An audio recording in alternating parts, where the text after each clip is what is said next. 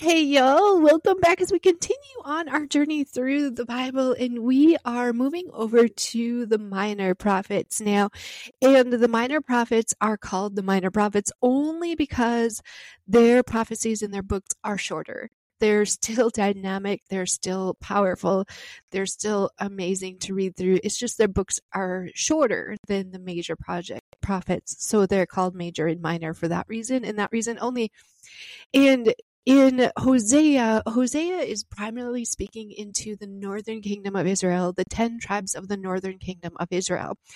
And it was during the time where Assyria was coming, and he is speaking a prophetic voice of God, giving them warning. And again and again, the people of God turn a deaf ear to the voice of God, and they don't pay attention to his covenant. And he called prophecies to provide these sermons, warnings, and even action sermons where they would act out part of the sermons, trying to get their intention in hopes that God's people would wake up and listen to what God is trying to speak to them.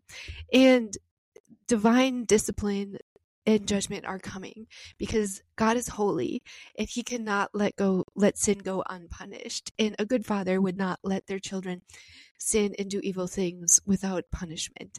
And God is a very good father. He's the best father. So when his people sin, he's going to redirect us. He's going to bring us to a place where we call out to him, repent, and turn to him and cleanse our lives from the evil, wicked sins in our lives. And here Hosea is instructed to marry a prostitute, and he is going to end up having 3 kids, and his wife leaves him for another man, but Hosea is told to keep allowing her to return. Don't turn your back on her. And this book is really about God's unconditional, unfailing love. Even when we blow it, God does not stop loving us. And we get a picture of what Israel did to God by turning their backs on God and choosing to allow false gods into their lives instead, and committing that spiritual adultery.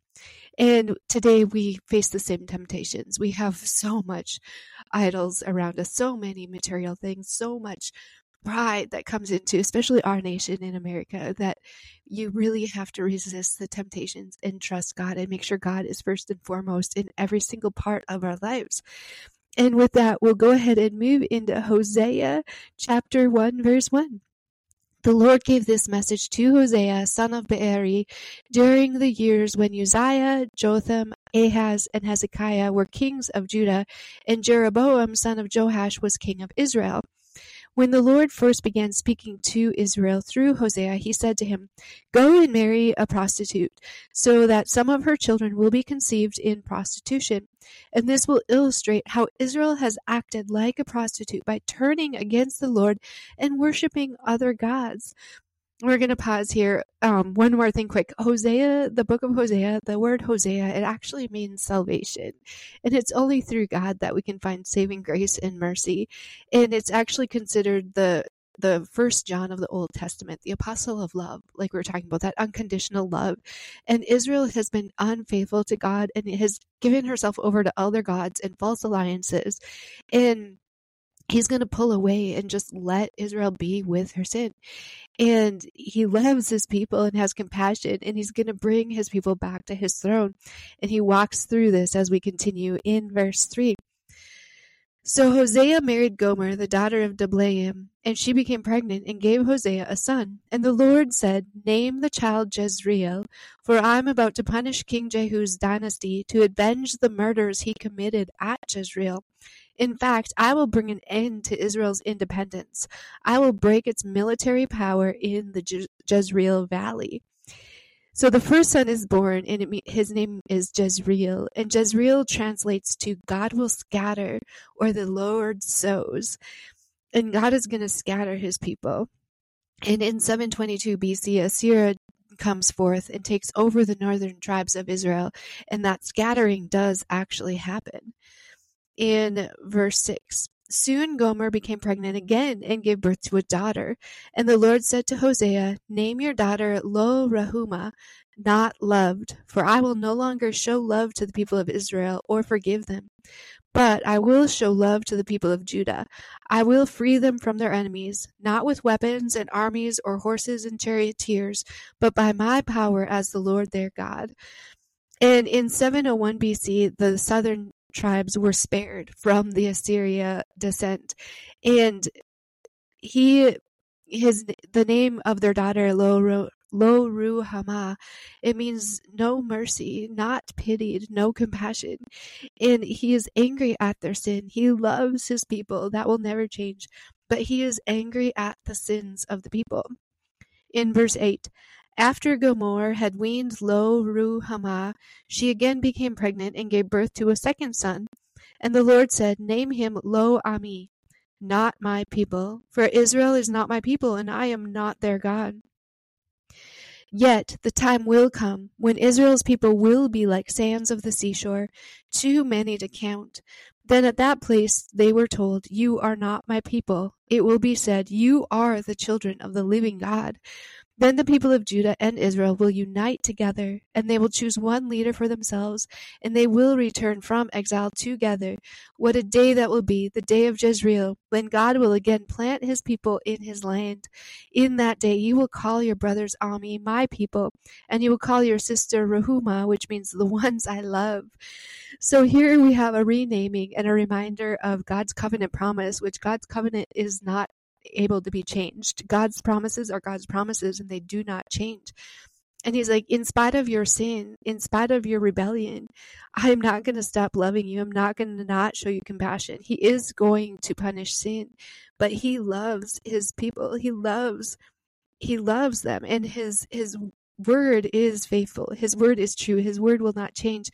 And he says there's going to be a faithful remnant that is going to grow, and they are going to turn. And this speaks of the millennial time when Israel and Judah unite together as one, and they choose Jesus. They run to Jesus. They finally accept Jesus as their Lord and Savior, and he will rule and he will reign. And then God, who is the God who sows, the Lord sows, he will sow his people into their land, and they will multiply, and we will be united under Jesus. And in that day, there's a whole renaming. There, instead of not my people, they will be called my people. And instead of no compassion, it'll be the ones I love. God refines us, redeems us, and restores us. And he has a plan and a purpose for each of our lives. And Judah is part of the dynasty that brings forth our Messiah. And he came and he died on the cross so we could have freedom and be cleansed and redeemed and restored from our sins.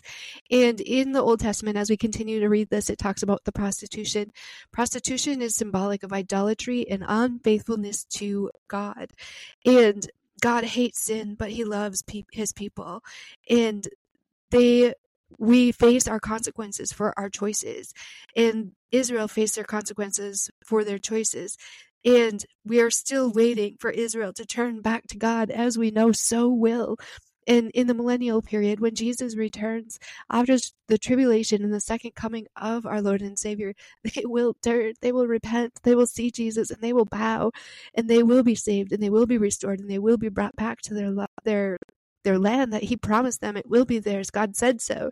And the kingdom of Israel is scattered with the Assyrian takeover, and God shows mercy, and his love is completely unconditional, but our enjoyment of that love is conditional, depending on our faith and obedience, on trusting God wholeheartedly. And God removes his mercy from his people for a short time, and he pulls back and lets them have the sin that they're continually choosing. But the grace of God comes in, and he changes their names. He restores them. He replenishes. He brings the cleansing. And there is going to be a unity and a glory and a peace. There's not even going to be any war materials, because there will be no war. It'll be joyful. And he's going to replace sorrow with joy. And we're going to have a prosperous earth, and it'll be all under God and his rule and his reign.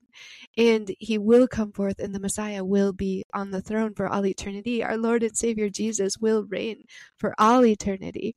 And with that, we'll pause as we march on through this amazing book of Hosea. I'm so excited about this book. It is just so insightful and so exciting to read through this as we know what has happened. We know the present day that we're in. And we know that if we faithfully cling to God with all our guts, we know what is coming tomorrow because God said it, he stated it, and his word is true forever and ever. And he is unchanging and he is faithful, and we can count on that. Thanks, y'all. I hope you're having a great day.